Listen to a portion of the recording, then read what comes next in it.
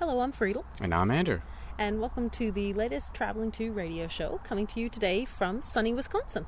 Yeah, we're been, about 3 months in North America, and all the way from California up to see my sister in Alberta, and now down in Wisconsin. It's been a fun time rediscovering our home territory, as it were, and we're getting closer and closer to what we consider our real home, which is the Maritime region in the very east of Canada, New Brunswick and Nova Scotia, and still trying to figure out what in the world we're going to do when we get there. Yeah, we'll figure out something. Hey, you never know, we might hop back on the bike again. Go somewhere else. You just never know. We're kind of feeling like we might want to break from things, at least for the winter, but the bets are certainly out within our family and friends as to whether we'll really stay put for very long. We're just going to have to find out when we get there, I guess, and we'll probably talk about it all the way there and maybe come no closer to any conclusion as to what we should do. But in the meantime, we've been chatting to cyclists that we meet along the way, and today we had the opportunity to talk over the internet to a cyclist we've been wanting to meet for a very long time. Yeah, we almost met him when we were in the Middle East. I think we missed him probably by, a couple hundred kilometers or something like that. And he's just finished his long trip, last year, I believe? Yes, he just finished last year going all the way from Japan to Britain in 3 years. And now, after a bit of a break, he's on his bike again and about to head down through Africa raising money for malaria. So his name is Peter Gostelot. You may know him from Crazy Guy on a Bike because he had a very popular journal there when he was doing that trip back home to England. With some just magnificent pictures. That's what I was going to say, yeah. We've been together so long we think exactly the same things at the same time. He does. He has some amazing photography and some excellent writing as well. So we were really happy that we were able to catch up with him. Well, Peter, first I'd like to welcome you to our little podcast, and thanks so much for joining us from Britain. It's the first time we've done an interview over the internet, so welcome. Thank you very much. It's great to finally speak to you on the phone after we've been in contact for the last 18 months or something like that. So it's great to finally talk with you. Yes, it's wonderful. I guess we hooked up during your last trip, which was 3 years now. Help me out with this. From Japan to Britain, is that correct? Yeah, Japan to England, the long ride home. I was in Iran. I think you were in Turkey or Syria, and I was asking a question about visas or money or border crossings, and I came across your website, and we very nearly crossed paths, but I can't remember exactly how. You were either behind me or ahead of me, and yeah, we missed each other by a few days, which was a shame. Yeah, ships in the night. That's right, yeah. That's how it goes sometimes. Well, I have to say, I'm really excited to hear that you're planning a new trip through Africa for entirely selfish reasons, because I loved journals and photography last time, and knowing that we're on sort of the final stretches of our journey, I'm very happy to know that I'm going to have something to entertain me through the Canadian winter. So tell us all about your new trip that's coming up in just a couple weeks or so. That's right. Well, actually, this coming Sunday, so in less than a week, I'm setting off on the next major trip on a different bicycle from England to Cape Town. This trip was in my mind, I suppose, even when I was on the road before, traveling overland from Japan to England.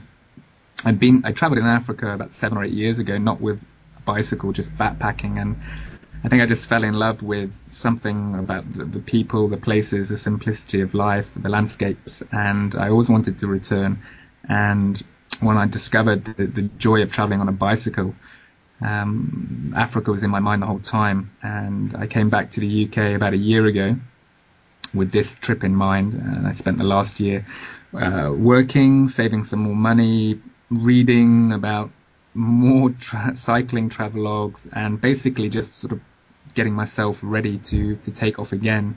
And now the time has come, and I'm soon to depart. But I won't actually be in Africa, at least because I'm traveling first through Southern Europe, so France, Spain, and Portugal. So I'm easing my way back into it, and I'm excited, but also I think a little bit nervous about heading off again. Is it just the actual emotions of departure that have you nervous, or are you nervous about Africa at all? Because it must be one of the world's toughest cycling destinations, or at least I imagine it to be. A little bit nervous about Africa, but being back in England, I think ignorance from a lot of people, and also for myself, sort of puts doubts about places in my mind, but it's not so much that I'm afraid of Africa. I think it's partly more a general thing about leaving again on the bicycle by myself, and having already done a big trip before, I'm going off again, and I sort of spend a lot of time in this last year with a bit of self-reflection, asking, why am I doing it? And is this the right thing to be doing when people around me are sort of moving on and doing different things? But then I have to remind myself of all the pleasures I had from the last trip and my interest in photography. And the answer is quite simple why I'm doing it. You know, I'm passionate about traveling and seeing new places and documenting them with the camera or writing about them. And I have the opportunity to do this, so I remind myself why I want to do it. And now that I'm about to depart, I am very much looking forward to it. But I think over the last sort of 6-8 months have definitely been sort of periods of doubt. But I think once you stop for a long time, that's just natural. That's natural. So give us the synopsis of your trip. You're going to go down through Europe into Morocco, and then what? Yeah, into Morocco. Morocco is probably going to be one of the only countries where I'm going to experience any true mountainous scenery. And from my last trip, I tended to sort of cycle where the mountains were. So I'm looking forward to heading up into the Atlas Mountains. It's going to be quite cold, so I'm going to be taking a fair bit of warm weather clothes. But as I head further south into the deserts of Western Sahara and Mauritania, it'll still be quite cold, but it'll be starting to get warmer, and I'll cross into Senegal. My route is not set in stone. It's not planned specifically because of lots of things. I think just the whims of how I feel at the time, what other people suggest. But one option is to continue along the west coast from Senegal into Gambia, back to Senegal and Guinea, and Sierra Leone, Liberia, Ivory Coast, through to Togo, Benin, Ghana, Cameroon, Cameroon, and continue heading all the way along the coast to South Africa. There are other options. I can head inland through Mali, Burkina Faso, and I'd also like to sort of try and combine this west part of Africa with Eastern Africa. So I spent a lot of time looking at trying to cross the center of Africa, but there is no easy, simple, or at all safe overland route through Central Africa. For me, it kind of represents a big adventure and challenge, but I think when I get closer to these places, I'll have a clearer idea of whether it is a sensible thing in any way at all to do, or whether it would be better to avoid it by flying over Central Africa, or just to stick to West Africa. So lots of options. Plans, if they're made, they always change, and to set it all out and plan it, inevitably it would never happen like that. And again, I'm sort of leaving with the kind of luxury of time, in the sense that I don't have a fixed time plan for this trip. So if I need to spend longer in one place, then I'll do that. And I think that's such an important thing on a trip like this. I suppose, now, correct me if I'm wrong, but I suppose going down through Africa, it's all going to be reasonably temperate, if not hot, so you also don't have the concern of winter. I know that as we've been going around the world, one of the worries is we have to move on because it's going to get really cold. We can't cycle otherwise, but... That's right. I mean, and also my last trip, it lasted much longer. I generally tried to avoid extreme climate. So when it was getting very cold in, say, Tibet, when it was getting very cold in Iran and Syria, I generally headed in the direction where I was trying to avoid extreme temperatures. And I'm also arriving in Morocco once the summer has passed there. But I will encounter at least 1 or 2 rainy seasons. So there will be extreme weather conditions, but nothing's going to be really that cold like on the sort of Asian leg. So in terms of equipment, it will be and clothes, it will be minimal. How difficult has it been to plan for this trip? Because there just isn't a lot of general knowledge out there on Africa, at least not from the perspective of a cyclist. No, there's not. I mean, there are of course guidebooks and travelogues on the internet. But planning it from a small English village in the country, it's often just in my mind. I get in contact with people over the internet, but my planning generally is always just a few weeks ahead. I have a rough itinerary of where I'd like to be there. but I can't really plan it specifically. So I think just going with an open mind and expecting to have to adapt to things, possibly realize that I don't need this part of this particular piece of equipment, or I should have taken this. You only really sort of know that more specifically when you're out there. But a lot of contact of other people who are making trips in Africa and following their websites and just being prepared to adapt to different situations. Let's talk about equipment, because you mentioned that just in passing. Now, I know this time you seem to be taking a lot of extra things that you didn't have on your first trip. So run us through all the electronics and other gadgets you've picked up. Well, if I can make a comparison between this trip and my last trip, in hindsight, was incredibly underplanned. I left with no real concept of what I was setting out to do. I literally just put things into the pannier bags that I had with no particular order. And I set off with the sleeping bag, which was, useless and hardly any spare parts of the bike. And I just sort of made it up as I went along. Whereas this time round, with, having the experience behind me, I've spent a lot more time sort of researching equipment, almost too much, I think. So what am I taking that's different? Well, I am taking a laptop, a small notebook, and I'm taking another camera, a similar camera to the one I used before. I'm taking a small audio device to record sounds. I'm taking a mobile phone, which I never had on the previous trip. iPod again, MP3 player. I had that before. Not drastic changes in sort of equipment. The bike itself is different. I've upgraded the bike. So, well, on this trip, I'm using a steel bike with a Rollhoff gear. So it's a Thorn bike made in England, and the gears are internal. Anybody who's familiar with sort of expedition cycling will be quite familiar with that particular gearing system. It's a strong bike. I don't expect there to be too many problems with it out on the road. I think one difference of cycling through Africa compared to parts of Asia is I really don't expect to find many places where I can get any spare parts. So the spare parts I'm taking are quite minimal in terms of things like spare spokes and the usual puncture repair kits and cables. So I feel more confident of leaving on a bike that I think will not break on me en route.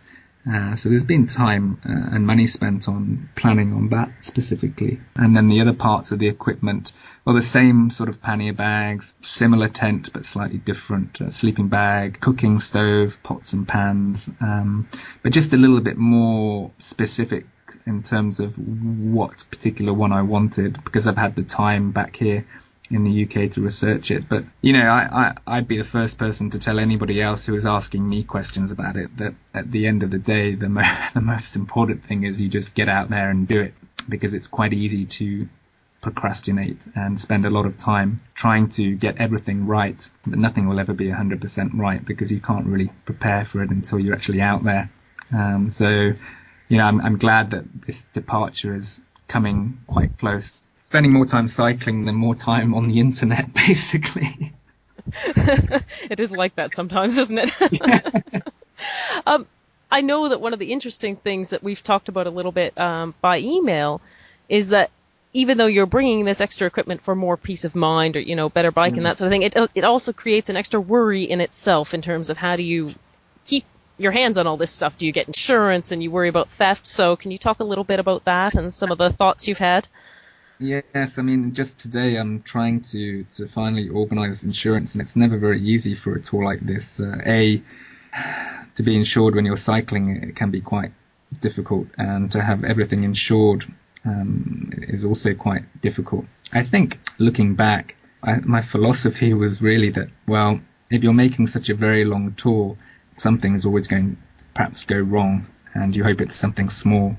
And unfortunately, the last trip, there were things that went wrong. A few things were stolen. I lost a bag in a river in a landslide, and it was difficult to get over that. And this time round, I'm going to Africa. I'm taking a little bit more expensive equipment in terms of camera equipment. It is a worry on my mind, but I know that if I spend too much time focusing all the negative things that might happen, it will really remove from the joy of just being out there. So, and also touring by yourself is obviously different from being as a two, because you don't have somebody to watch over your bags if you're sort of leaving your bike somewhere. So there are all things like that, which I think from the last trip I've sort of adapted to, and I know how to deal with it. But yes, it's always an issue, where to sort of, what to take and where to pack it, and it's safe to leave it. And what have you decided in terms of insurance in the end? So have you found something that will cover all your gear, or? I found a company which, well, yes, it will insure me whilst I'm actually cycling. To insure the bicycle, well, I could insure the bicycle, but I think it's quite a lot of money just to insure the bike. I'm actually less worried about the bike being stolen than I am about smaller equipment, which is perhaps easier to conceal. So yeah, I have found insurance, but it's not going to cover everything. So I just have to, I think, accept that undertaking something like this is never going to be 100% safe. But I don't want to focus on that aspect of things. It's just, if I don't and something bad does happen, then I do have something to fall back on. A little extra peace of mind, I guess, as you're riding through Africa. So when you think of the trip ahead, what do you think will be the best parts, and what do you think will be the most challenging parts? I think the best parts, I think Africa, I mean, talking about it as a continent, the parts, I mean, I'm going to a lot of Africa that I've never been to before. I'm excited to sort of, it's the people, I think, that make Africa perhaps more so than a lot of the landscapes. I remember the dramatic mountainous landscapes in a lot of Asia will always stand out, but I think the people is something that I'm looking forward to. I remember traveling in southern and East Africa before, and the music, the rhythm, the life that just gets lived on a daily basis. Life is quite simple in Africa. People are poor, but people don't sort of walk around worrying or planning so much about the future, because luxury to do that in a sense. So it's connecting something with that. I can't remember the second part of your question. Oh, the part that you're maybe dreading the most, or the most worried about, or you think will be the biggest challenge? I think the biggest challenge, well, because a lot of the places I'll be traveling through, the people are quite poor, and I think a lot of the countries are sort of security in the sense of dealing with perhaps police, who the sort of corruption on a small scale of being a foreigner, being a white face, and therefore automatically and quite rightly, I suppose, being seen as a rich Westerner, and then having to deal perhaps with demands, whether it be for a gift or money, and having to perhaps just deal with that side of things. I've experienced it before in other countries, and it makes you realize. So what's your strategy? Give us your strategy. My strategy, there never is a simple. You're at a border and I'm asking you for $10 to cross. What are you going to do? Yeah, well, if it's that situation, I would never bribe. I would never give money. I think you just stand your ground. You don't get worked up. You don't show that you're afraid. You try to ease the situation if it is going to sort of become problematic, but I never sort of give in to sort of demands from petty officials who like the look of something and ask if I can give it as a gift. So if that's going to work in Africa, I hope so. I did meet one guy along the way, and he said his strategy for borders, when he thought it was going to be a bit tricky, is he would sit down and he would smoke a cigarette, and then he would just sort of use that time, because smoking a cigarette was an acceptable way to sort of sit and observe things, right? And then he had the rest of the package. He would just offer a cigarette to the guards, and he found that would smooth his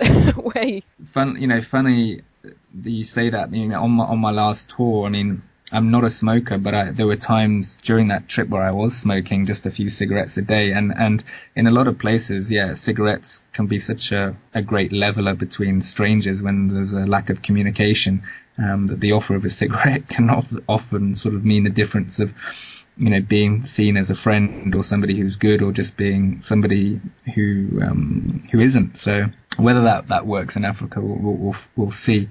Yeah, it's also debatable whether it goes with cycle touring as well. I'm not a smoker either, and I'm not sure I really should be advocating cigarettes to get across borders. I don't at all, but things like that just maybe some peppermints in your handlebar bag or something instead. perhaps a bit more novel, isn't it? Yeah, I mean, cigarettes are available everywhere, but perhaps some peppermint chews or something, they can't get them at the border. So. Yeah, go find some English toffees or something and bring them along. Yeah, maybe that'll work. They might melt a bit, but yeah, it could could be effective. One of the other things I really wanted to ask you about is your photography. And I know it's not just me. I know a lot of people really think that you take beautiful pictures. So how do you do it? Can you give the rest of us a few tips for fantastic photos on the road? Well, having a good camera helps, but it's not the most important thing. I think whether it be taking photographs of landscapes or street scenes or people and portraits, it's really important to have a sense of not rushing into taking a photo. I think a lot of people who ride a bike, if they when they take photos, whether it be sometimes just take quick snapshots. I spend quite a lot of time looking at a landscape and thinking how I want to take the photo, whether it has anybody in it, whether it has the bike in it or myself in it. Thinking a lot about the sort of composition of the photograph, and then changing some of the settings on the camera. So I might spend 5 or 10 minutes just taking a photo of one river or mountain or valley or something like that. And if I happen to be walking off the bike, exploring sort of a town and sightseeing, I'd spend a lot of time. I'd spend hours just exploring small bazaars and souks and looking down alleyways and seeing things and thinking, well, that could be an interesting photo, and then taking it and then looking back and realizing, well, it's underexposed. I should change the settings. And all these things took a long time. I suppose one of the reasons I was out on the road for quite a lot of the time and I didn't cycle such long distances during the day is because if I was cycling in a landscape where there was a lot to stop and see, my mind was often more focused on actually taking photos and documenting it than it was the actual cycling itself.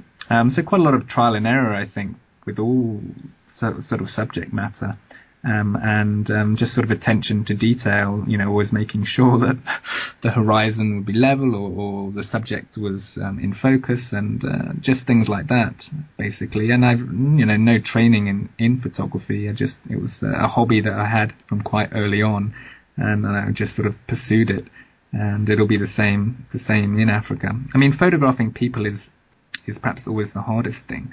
Do you ask their permission? Sometimes, a lot of the time. Other times, no. And it really depends. There are times where I have with people and I've got my camera and I think, wow, that's a shot there, and I take it. And sometimes they don't notice and I've got the photo that I wanted. But other times, if people are aware that I've got the camera, I won't take a photo without asking their permission, and sometimes they agree, and then they strike a pose, and then the photo that you saw is gone.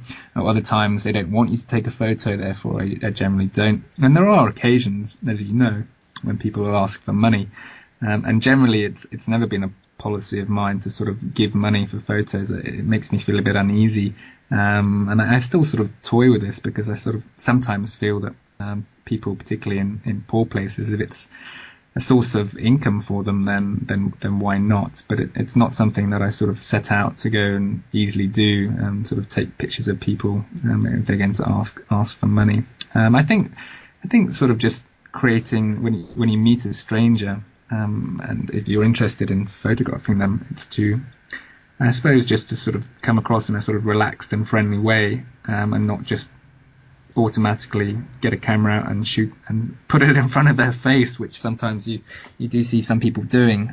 So time is important, and just a sort of a smile and an understanding that perhaps you're interested in photography. Lots of things like that, really. And one thing we should mention, which we probably should have talked about a lot earlier, but we'll start now, and that is that you're doing this trip for a charity. So tell us about that. It's to raise money for malaria?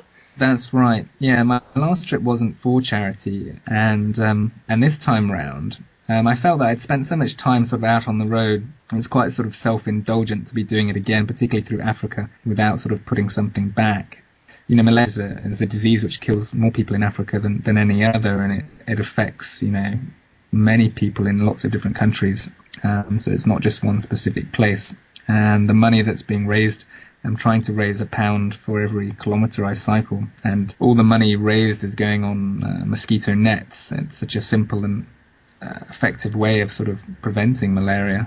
Just £2 or $5 guarantees that somebody has a net. And the charity I'm working with have bases or contacts in various places through Africa, whom I will hopefully meet with and be able to sort of help distribute the nets en route.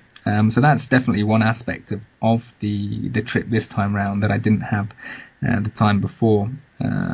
So I'm sort of focused on that, and I will be a little bit more sort of restricted in terms of, well, not restricted, but I have to plan a bit more specifically where I'm going to be in certain places.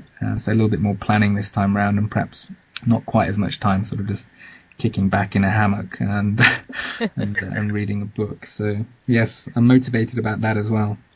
Now, I hate to say this, but I think we're going to have to finish up because on my end, we haven't mentioned in this interview that I'm actually sitting in a campground using a wireless connection, and it's just started to rain, which is really not conducive to computers and laptops and doing interviews outside. So I was hoping it would go away, but I think we're going to have to seek shelter here. But before we do, let us know how, if people want to donate, how can they contribute to your cause? Yeah, the website which is set up for this trip in Africa is www.thebigafricacycle.com, and hopefully the web page is fairly easy to navigate. So on the homepage or also on the charity, quite onto the charity logo, to explain a bit about the charity and also why I'm supporting it. And it's quite easy to make an online donation. So anybody who's listening and would like to support the trip, I'd be very grateful. And it motivates me a lot to sort of see that people are supporting me and the charity in that way. So that would be great. Wonderful. Well, Peter, thank you so much for joining us. I'm really glad we were able to hook up. Yeah, me too. I'm sorry it's starting to rain. I know what it's like when you're out on the road. It rains, but... It's kind of humorous, actually. I'm holding a little bit of, I don't know if you know the Ortlieb folding bowls, but Andrew's thrown one of those to me, and so I'm sort of holding that over the computer and the microphone in the other hand. So. Well, I would love to spend sometime interviewing you, because I've probably got lots of questions as well, but that'll have to wait for another time, perhaps. Well, I hope you enjoyed that interview with Peter. We really enjoyed actually talking to Peter for the first time. Soon after that interview concluded, we lost the internet connection for a little while, and so we did pretty well getting that all done and dusted in one take. Yeah, and here we were just saying no more dodgy internet connections. Oh, well. Maybe just a few. Well, from here, once we get this podcast together, and I guess if you're listening to this means that we have been successful in that endeavor. We're going to head out on a bike path. It's going to take us across most of Wisconsin and into Michigan. And in about 10 days, we're hoping to be in Sudbury, then down to Parry Sound, and across to Ottawa. And from there, we'll almost be back to our starting point. So it literally is a case of the end is really almost within sight. Yeah, Montreal we're considering as our round-the-world end, start, stop location, so we're looking forward to seeing the big city. Yeah, and after that, anything we cycle after that is just bonus points, I guess. Or we may just buy a car in Montreal. We really have no idea. Send us your ideas for what life should be like after cycling. We'd love to hear them. You can do that through our website or just email us at traveling2.com. Thanks for listening. See you on the road. See you on the road. Bye-bye.